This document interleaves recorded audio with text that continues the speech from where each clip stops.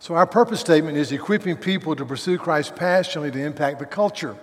And today we have a specific Thanksgiving. We want to shout out to a couple that has taught our young married class for 20 years. Kenny and Mary Ann Caldwell are here with a group of people that they have nurtured. So thank you for that. Thank you for living out the vision statement. I appreciate you guys very much.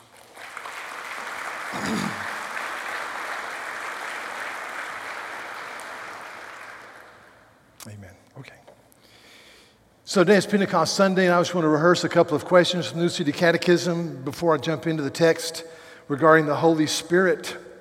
Questions 36 and 37, they're in your worship guide. Question 36, what do we believe about the Holy Spirit? Answer, that He is God, co-eternal with the Father and the Son, and that God grants Him irrevocably to all believers. In other words, when you come to faith in Christ, you receive the Holy Spirit, who is the seal of God's approval in our lives, according to Ephesians 1. Question 37, how does the Holy Spirit help us? The Holy Spirit convicts us of our sin, comforts us, guides us, gives us spiritual gifts and the desire to obey God, and He enables us to pray and to understand God's Word. So He guides, He convicts, He comforts, He gives us gifts, and enables us to pray and receive and understand God's Word. The Heidelberg Catechism says this, it says it so well. Question 115 says, why do we preach the Ten Commandments since we will never be able to totally keep it? And the answer one is that it drives us to always appreciate the glory of Christ. And it says this, secondly, so that we may never stop striving and never stop praying to God for the grace of the Holy Spirit to be renewed more and more after God's image until after this life we reach our goal, which is perfection. So we'll never be perfect till we get to heaven. But it says we pray for the enabling power of the Spirit to help us strive and live after the Lord. So our prayer should be, come, Holy Spirit, on this Pentecost Sunday. All right, a brief paradigm. God is eternal. He has no beginning and He has no end. Father, Son, and Holy Spirit. God is gloriously good. God is a communicating God. He's given us His Scripture, and He desires our welfare and human flourishing. So that's our presupposition. We start with God is good, He's eternal, He has spoken, and He's given us the Scripture for our flourishing. And then in the book of Colossians, we've been studying Colossians, Paul makes this astounding statement. This is a hymn in the early church, we think, verse 15. He is the image of the invisible God, the firstborn over all creation. For by Him all things were created in heaven and on the earth, visible and invisible, whether thrones or dominions or rulers or authorities. All things were created through Him and for Him. And He is before all things, and in Him all things hold together. All things were created through Him and for Him. And in Christ all things hold together. There's a glorious integration of our lives as we walk under the banner of the glory and goodness of Jesus Christ. And when we push that aside and turn our backs on God's revelation, there is division and sadness. I read this weekend about a beautiful young woman, 47 years of age, has been a model since she was 16. Raised in home, according to the biographical sketch, by two aunts who were models. And so at the age of 16, she basically dropped out of school and pursued a modeling career and has been involved in that world since she was 16 years of age. And that world is a very narrow world that bases your worth on your looks and how you present yourself. And it's a sad worldview. And then later in life, in her mid-20s, she decided that she wanted to be part of the LGBT community. She came out and became really the cover girl for LGBT materials. And then 8 years ago, she decided, well, maybe that doesn't define me, and she married a wealthy chiropractor from Manhattan. They had a baby boy. The last few couple of years, they've had marital unrest. They sued each other for divorce. They were in the midst of a horrific, heated exchange about who would raise the child. And so I think Friday night, she went to a Manhattan hotel, checked in, and she jumped from the 25th floor with her 7-year-old boy in her arms. Of course, they both died. And I read that and I thought that the world says if you express yourself the way you want to, there's creative joy and there is freedom and but we know that's not true. We know that Jesus says with clear statements that Satan has come to steal, kill, and destroy. But he's come to give life and to give it abundantly. Sin is destructive, it robs, and it kills. And we should weep for those around us. I think of the fact that I don't weep enough. I think of the example of Christ in Luke chapter 19, verse 41. And when he drew near to Jerusalem and he saw the city, he wept over it. Saying, would that even you had known on this day the things that make for peace, but now they are hidden from your eyes. For the days will come upon you when your enemies will set up a barricade around you and surround you and hem you in on every side and tear you down to the ground, and you and your children within you, and they will not leave one stone upon the other, because you did not know the time of your visitation. He said, if you only knew the peace that's offered to you, and we need to believe that was fulfilled in 70 AD when Jerusalem was wiped out. And Christ wept over Jerusalem. And the Apostle Paul in Romans, sometimes I've preached Romans 1, and I've preached it with kind of people deserve this. And that's a terrible way to preach Romans 1. We should always preach Romans 1 with tears. I think Paul wrote Romans 1 with tears. He says this. But they became futile in their thinking, and their foolish hearts were darkened, and claiming to be wise, they became fools and exchanged the glory of the immortal God for images resembling mortal men and birds and animals and creeping things. Therefore God gave them over in the lust of their hearts to impurity and to the dishonoring of their bodies among themselves. Verse 26, for this reason God gave them up to dishonorable passions. For their women exchanged natural relations for those that are contrary to nation, and the men likewise. Verse 28, and since they did not see fit to acknowledge God, God gave them up to a debased mind to do what ought not to be done. I think sometimes we read that and we say, yeah, they deserve it. I think we say it with tears. I say that because, in chapter 9, Paul talks about his countrymen, and he says this, he says, I have great sorrow and unceasing anguish in my heart, for I could wish that I myself were accursed and cut off from Christ for the sake of my brothers, my kinsmen, according to the flesh. Paul says, I could almost wish that I were cut off from eternal life in Jesus if only my brothers would respond to the gospel.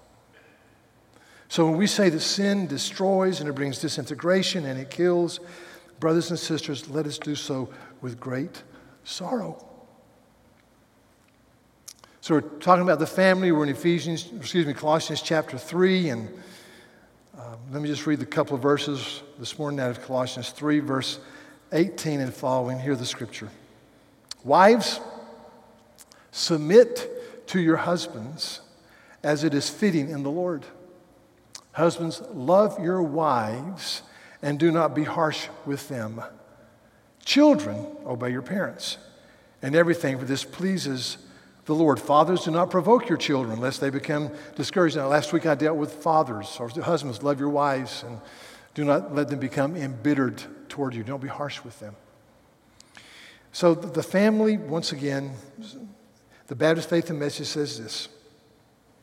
The family, God has established the family as the foundational institution of human society. It is composed of persons related to one another by marriage, blood, or adoption. Marriage is the uniting of one man and one woman in covenant commitment for a lifetime. It is God's unique gift to reveal the union between Christ and his church. So God has established it as a foundation. It gives you a place to stand. And we live in a time when people are redefining the family, redefining everything. And if you study history, you'll know that when you turn away from God's truth, it leads to chaos and decay. It does. So the Scripture gives us a place to stand. Let me say this. If you are a believer and you walk under the authority of the Bible, there will be substantial and real healing in your life. Not complete, you're never done with sin, but as you walk in the way of the Lord, and as husbands, as we love our wives, and as we care for them, and as we provide and protect and plead for them, and as we're pace setters, then we call forth the power of the Holy Spirit into our home. And there will be substantial, real healing. And listen, as we walk with the Lord as mothers and dads and children in relationships, there should be laughter and joy and purpose in our homes. And that's what I want for us. That's what I want for us to show before the watching world. It gives us a place to stand. If you redo everything, you turn your back on this, you call forth chaos. Now, the Soviet Union, I read a book recently about the Soviet Union and how they tried to redefine marriage. And so in 1917, when the Bolshevik Revolution came around, the cry was that marriage is nothing but a bourgeois institution. They said, we're going to do away with it. It's outmoded. It's outdated. And so they said the family is, as a unit, perpetuates the horror of inequality through the transfer of private property. Of course, the Bolsheviks were bitterly opposed to the transfer of private property. Unless you were in leadership, then it was okay. Through inheritance. It's a bourgeois idea. And then in 1918, a year after the revolution, they came forth with a law called the Code of Marriage, the Family, and Guardianship. And they said the family would eventually, quote, wither away into nothingness, close quote. And then in 1926, Atlantic Magazine, this is an article from 1926 printed, said the Russian effort to abolish marriage. Let me just read 3 or 4 paragraphs. This is the Atlantic Monthly, 1926, says, the question whether marriage as an institution should be abolished is now being debated all over Russia, with the violence and depth of passion unknown since the turbulent days of the revolution that culminated in 1917. Last October, a bill eliminating distinctions between registered and unregistered marriages and giving the unmarried consort the status and property rights of the legal wife was introduced in the Central Executive Committee. The Bolsheviks came to power in 1917. They regarded the family life like every other bourgeois institution with fierce hatred and set out with a will to destroy it. One spokesman, Madam Zbigniew, said, to clear the family out of the accumulated dust of the ages, we had to give it a good shake-up, and we did. A law was passed which made divorce a matter of a few minutes to be obtained at the request of either party in marriage. 99.9% it was the men. Chaos was the result. Men took to changing wives with the same zest which they displayed in the consumption of the recently restored 40% vodka. One authority said some men have 20 wives, living a week with one, a month with another. They have children with all of them, and these children are thrown into the streets and have no support. The peasant villages have perhaps suffered the most. An epidemic of marriage and divorce broke out in the country district. Peasants with a respectable marriage of 40 years or more suddenly decided to leave their wives and remarry. Peasant boys looked upon marriage as an exciting game and changed wives with a change of seasons. It was not unusual to find a boy of 20 to have had 3 or 4 wives, and a girl of the same age to have had 3 or 4 abortions. One last thing, other peasants took advantage of the loose divorce regulations to acquire summer brides. As the hiring of labor in Russia is hedged about with difficulties and restrictions for the private employer, the richer peasants in some districts took to the practice of marrying a strong girl for the harvest and then divorcing her as soon as the crops were in from the field. Chaos. Horror. And then in 1926, they passed another act. It's the Family Code of 1926, which was a retreat from 1918. They said, well, we're rethinking this. And then in 1936, another family act. And the Soviet Union, which is an ideological shift away from the Marxist vision of the family as being poisonous. And then in 1944, they passed the Family Edict of 1944, which elevated and celebrated marriage and family. In fact, in 1944, they passed a law, it's very interesting, that said that if a woman has 10 or more children, they were considered the mother heroine, and they could wear this medal wherever they went. And it was never taken off the books. And then if you have 7 children or to 9 children, you got the Order of Maternal Glory. But the highest award was this mother heroine. Now, just quickly, 1944, middle of World War II, the Soviet Union and the World War II lost 20 to 27 million people. Think about that. We lost 365,000 men. They lost 20 to 27 million. Just think about that. So that they wanted women to have children. But see, the definition, if you don't have a foundation, the definition of marriage and family, what's good and what's bad, it just changes and it changes and it changes and it changes. We do not have that.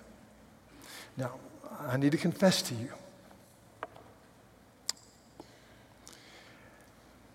Yesterday, I watched it. Okay. I got up early, studied, and went into the sitting room, and from 7 o'clock to 9 o'clock, watched Prince Harry and Princess Meghan. And let me tell you something. It was beautiful. I mean, the British know how to do pomp and circumstance. I mean, it was incredible. It was beautiful. And I'm sitting there, and I think Queen Elizabeth comes walking in, 93. I still haven't seen her smile, by the way. Okay. And then Prince Philip comes in. He'll be 96 next month. He had a total hip replacement 3 months ago, and he walked in like he's ready to play rugby or cricket, whatever they play over there, you know. And I was just amazed, and it was really beautiful. So I watched it. But I got to tell you, I think I'm probably a little weird. When the 2 boys walked in together, I got emotional. I got emotional.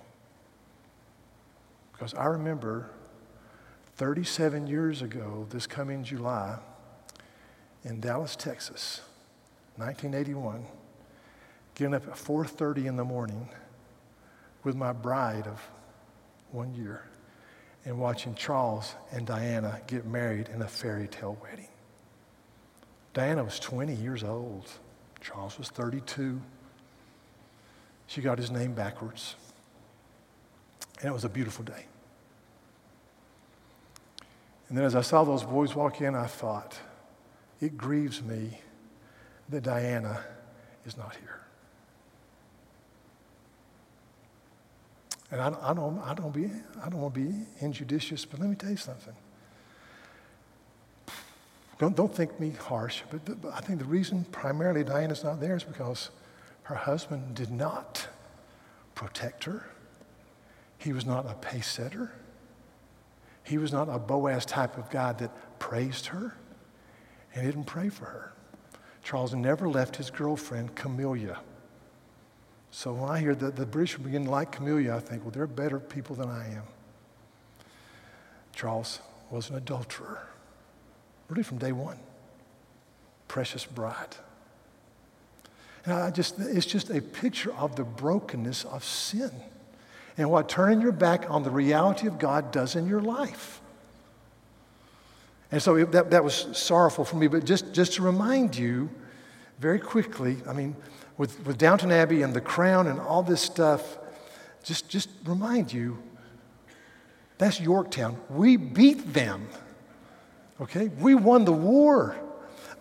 And this is the George we like, not George III. George Washington is the guy we like. I'm worried about going to Johnson Haygood or to Clemson or Carolina for football and hearing them play God Save the Queen. No, we still play the Star Spangled Banner, okay? Say that tongue in cheek.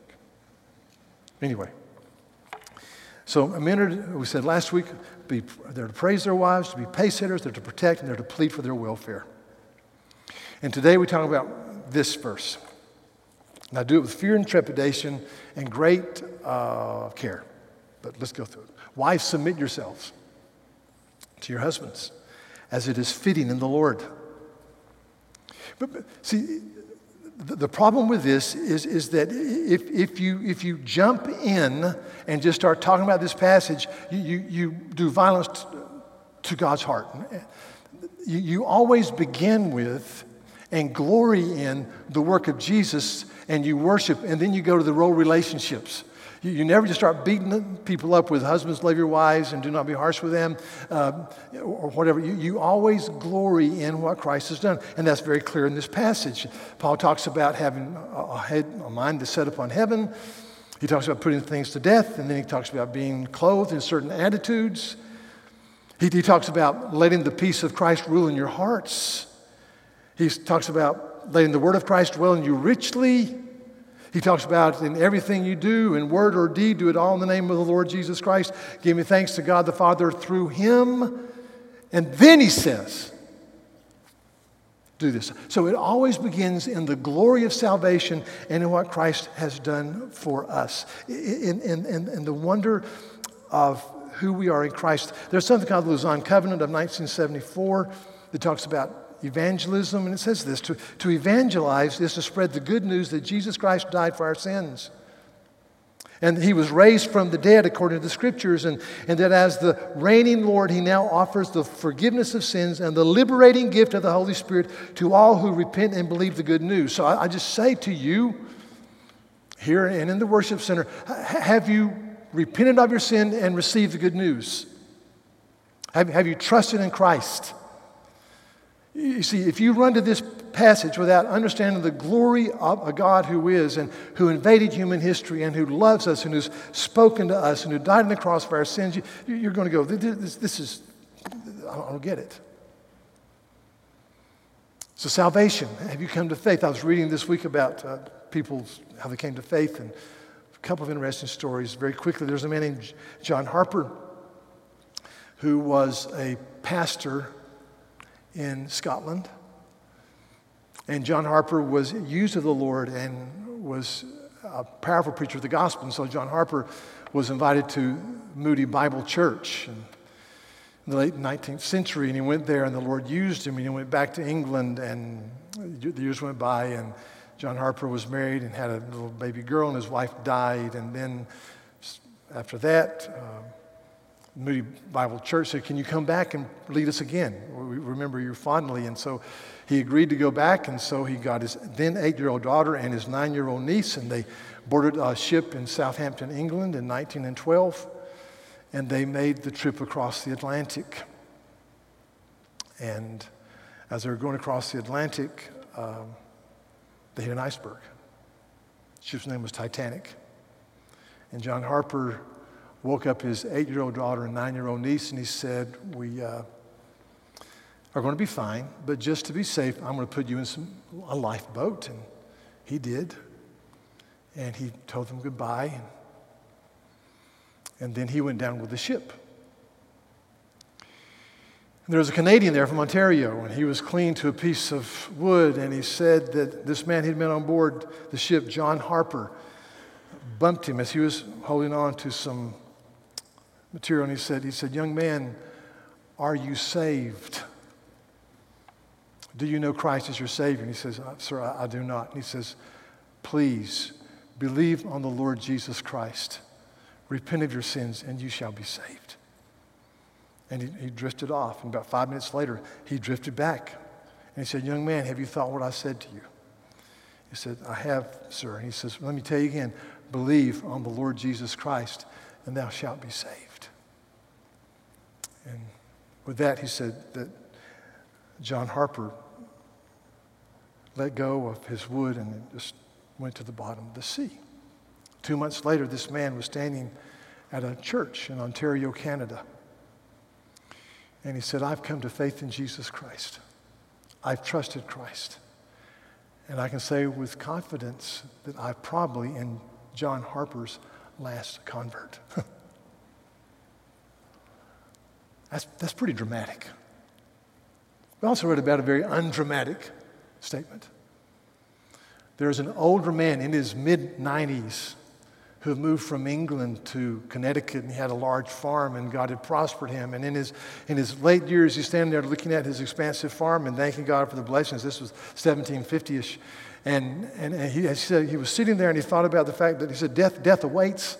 Am I ready for death? And he said, you know, as I was sitting there, I remembered a sermon I'd heard 75 years before by a man named John Flavel, a great Puritan preacher, died in 1691. So the young man was 14 years of age, 15 years of age, and John Flavel talked about believing in Christ and having the forgiveness of sins and the hope of heaven, that you must be born again. He said, as I sat there thinking about that, the Lord opened my heart, and I surrendered myself to receive Jesus as my Lord and Savior. And I thought, 75 years? Wow. That's very undramatic. But it's salvation. There comes a point where you cross the line from unbelief to belief. I always think about C.S. Lewis, who went from being an atheist, wounded in World War I, to being an agnostic who said, there might be a God, but he can't be defined, to becoming a theist who said, I believe there is a God who made the heavens and the earth. And he stayed there for 2 years. And then one day he was going to the zoo, and he said, I left my house a theist, and I arrived at the zoo trusting in Jesus Christ to forgive me of my sins. That's very undramatic. A trip to the zoo. The question is, have you trusted in Christ? Do you glory in the goodness of Christ? If you do, then we can deal with this passage. The second thing I want to say is this, is that if you read much material by people that are many of them are well-meaning, but they're misinformed. They'll say, well, you know, the Bible's interesting, but Paul really had it in for women. Paul just did not like women. He was a misogynist. And I'm going, either they haven't studied the historical period of the New Testament, or they're intentionally being dense. The New Testament elevates women. It's amazing. Let me just read a couple of things. This comes from a book entitled Women's Life in Greece and Rome by a woman named Lefkowitz and another woman named Fant. One is a professor at Wellesby, the other at Michigan State, in ancient Roman literature. And they just have a book that just quotes person after person after law after law. So in 150 BC, this is 150 BC, there was a man named Marcus Cato who was well known and respected. His desire was to root out everything that was Greek in the Roman culture. But he said this, he wrote that women are called upon to live an abstemious life, which is to say they are to abstain altogether from wine. And it is our custom for them to kiss their relatives so that they could tell by the smell whether they had been drinking. He reports that women were not only judged, but also punished by a judge as severely for drinking wine as for committing adultery. Well, that's news to me. He had a speech he wrote and delivered. He said this. This is Marcus Cato, a respected Roman jurist. He said, the husband who divorces his wife is her judge as well as her leader. He has the power if she has done something perverse and awful. If she's drunk wine, she's to be punished. If she's done wrong with another man, she is to be condemned to death. It is also written regarding the right to kill.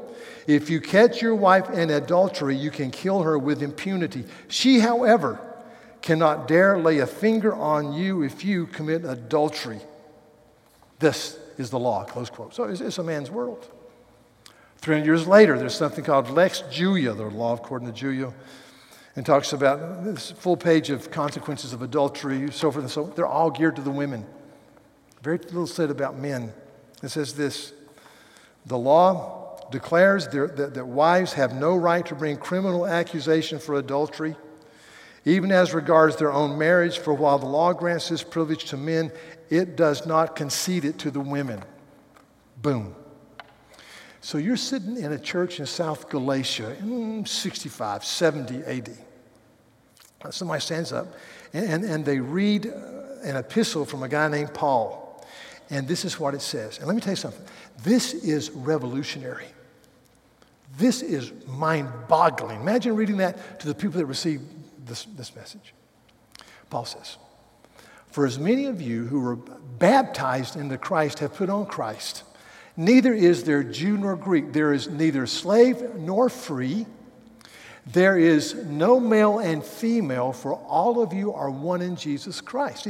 He says to this hierarchical society that has very strict castes, there's no slave or free. There's no Jew or Greek.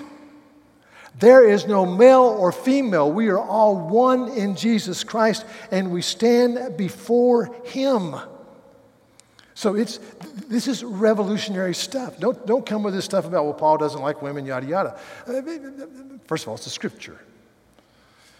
So I'm talking about submission for a few minutes.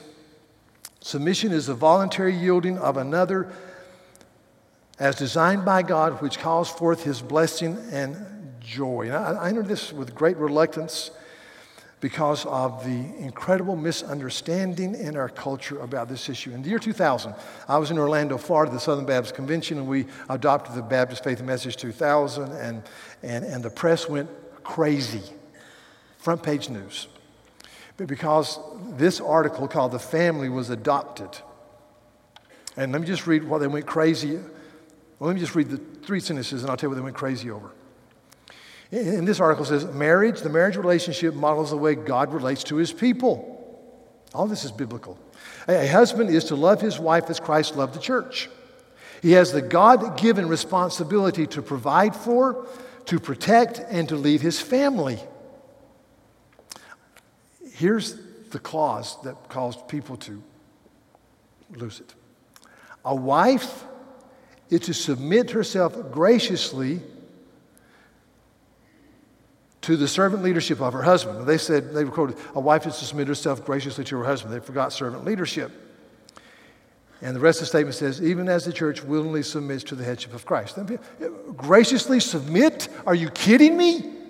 This is the year 2000. Really, it's just reading Scripture and writing it out. It doesn't take a really bright guy to do this. The Bible says here, wives, submit to your husbands as it is fitting in the Lord. A couple of comments. The submission, which is a voluntary yielding, is a lifestyle pattern. Listen, submission marks all of our lives if we're believers. Every person in here is called to be in submission. Ephesians 5:21. After Paul says, be filled with the Holy Spirit, he says, submit to one another out of reverence for Christ. So in the body of Christ, we're called to submit to one another, to voluntarily yield. What does that mean? In part, it means this, that if a brother or sister comes to you and they have an issue to discuss, it may involve you, and maybe you are to patiently listen to them and not discount them. We are to honor each other. We're to honor every member of the body of Christ. We're to give special recognition and privilege to those who are the youngest or the weakest. So we are to be in mutual submission to one another. We're to learn from one another. Submission. In Hebrews chapter 13 and verse 17, it says this, obey your leaders and submit to them, for they are keeping watch over your souls as those who will have to give an account. Let them do this with joy and not with groaning, for that would be of no advantage to you. So you say, well, we are in the church, God has appointed pastors and elders, and we are to submit to their biblical authority, not tell you where to live or what to drive, but to their biblical authority. They are to lead, and we are to be voluntarily yielding to them in such a way that we call forth the power of the Spirit and the blessing of God in our lives. See, this is so far from the way we think. And ultra-independence, United States of America. We are to submit to the government. Romans chapter 13, verse 5. Starting in verse 4. He is God's servant for your good, but if you do wrong, be afraid, for he does not bear the sword in vain. For he is the servant of God, an avenger who carries out God's wrath on the wrongdoer. Therefore, one must be in subjection to those in authority, not only to avoid God's wrath, but also for the sake of conscience. In other words, God has established government. This was written when the believers were under the thumb of the Roman occupation. It's amazing. And yet Paul says we are to submit to the governing authorities. Unless they ask us to do something that's unbiblical, then we go to Acts 5 where Peter says we must obey God and not man. But we are to respect our leaders. We're to pray for them, 1 Timothy 2. So we live in an atmosphere. I've told you before, I don't watch the news. Every time I watch the news, people are belittling and making fun of the person they disagree with. There's no dialogue. And so we live in an age where we belittle our leaders, we demean them, and that's just not biblical. We are to submit to those who are in authority in the government as far as we can as believers. We are to submit to those who are over us in the marketplace. We're to work in a way as if we're working for the Lord and not for men. Colossians and 1 Peter says that. So what I'm saying is that this is fitting in the Lord. It is a good thing. The second very quick thing before 3 quick points is that submission is not inferiority or superiority. It is fitting in the Lord. I love this. I want you to get this. This happens, Genesis 2, before sin entered the human race, before the fall. It says this, Genesis 2, verse 18, then the Lord God said, it is not good for the man to be alone. I will make him a helper fit for him. There's that word fit again. It's fitting. Stop. The word helper is also used of God in the Old Testament. God is our helper. So helper obviously doesn't mean inferior. Verse 19, so out of the ground the Lord God has formed every beast of the field and every bird of the air, and he brought them to the man to see what he would call them, and whatever the man called every living creature, that was its name. The man gave names to all the livestock and to all the birds and of the heavens and to every beast of the field, but for Adam there was not found a helper fit for him. There's that word again.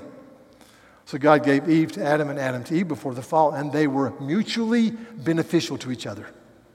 That's God's desire.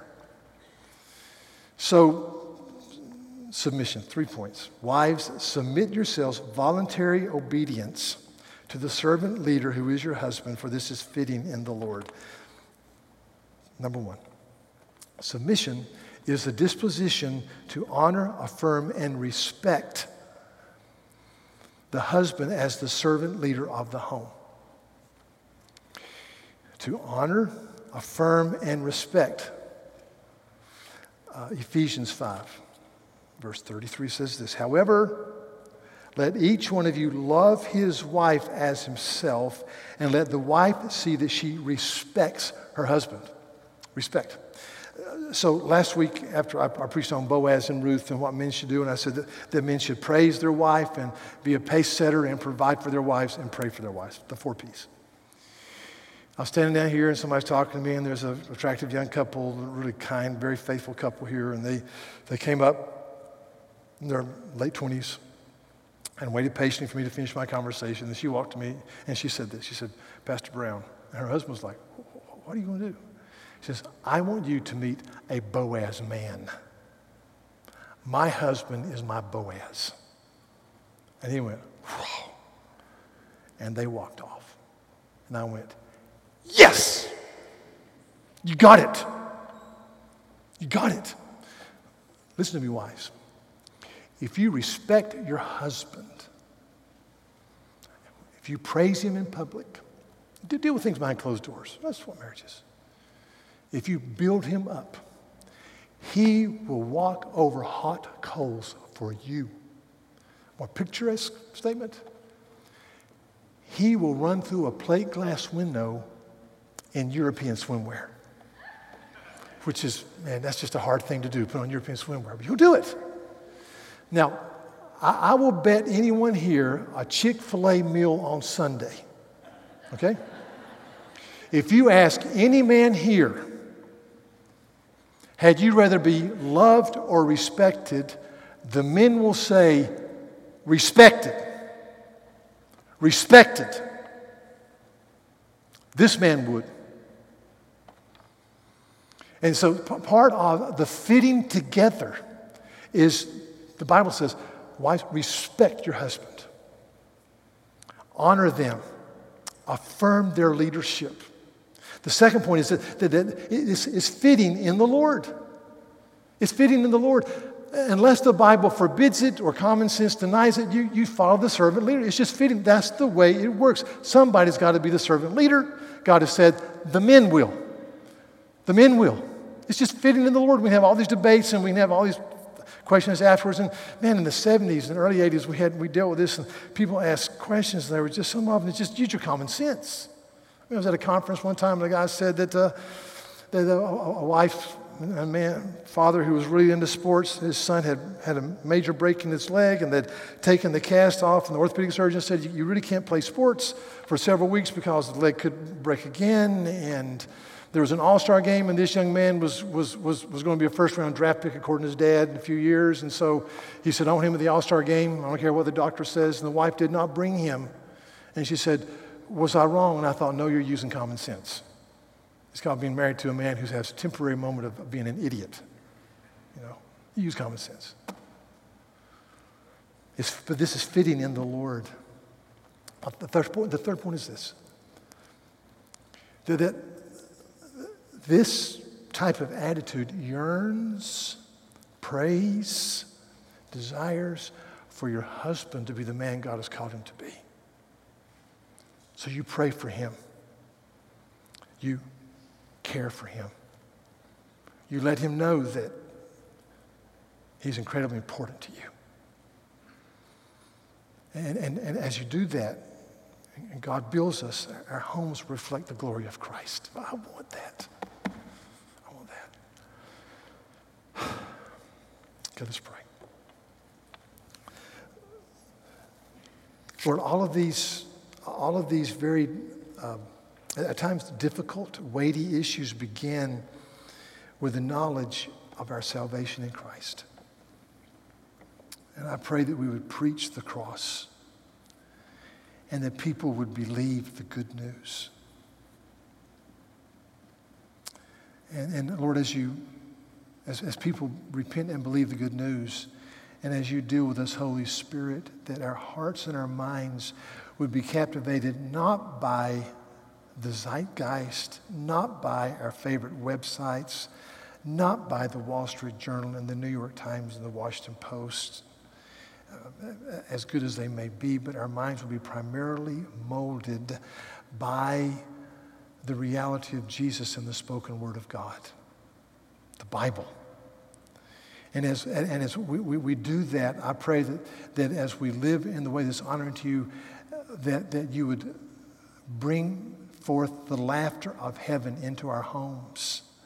That as we husbands protect and are pace setters and praise and plead, provide, and love our wives tenderly, that our wives would respect us. Oh God, and that our children and our children's children would see it and their contemporaries would see it, and it would spread like a glorious wildfire in a culture that's constantly redefining marriage and gender and whatever. Lord, we help us to see that those social experiments do not end in gladness, but in sorrow. So let us be resolute and abounding in the work of the Lord. Come, Holy Spirit, shape us to love you in Jesus' name. Amen.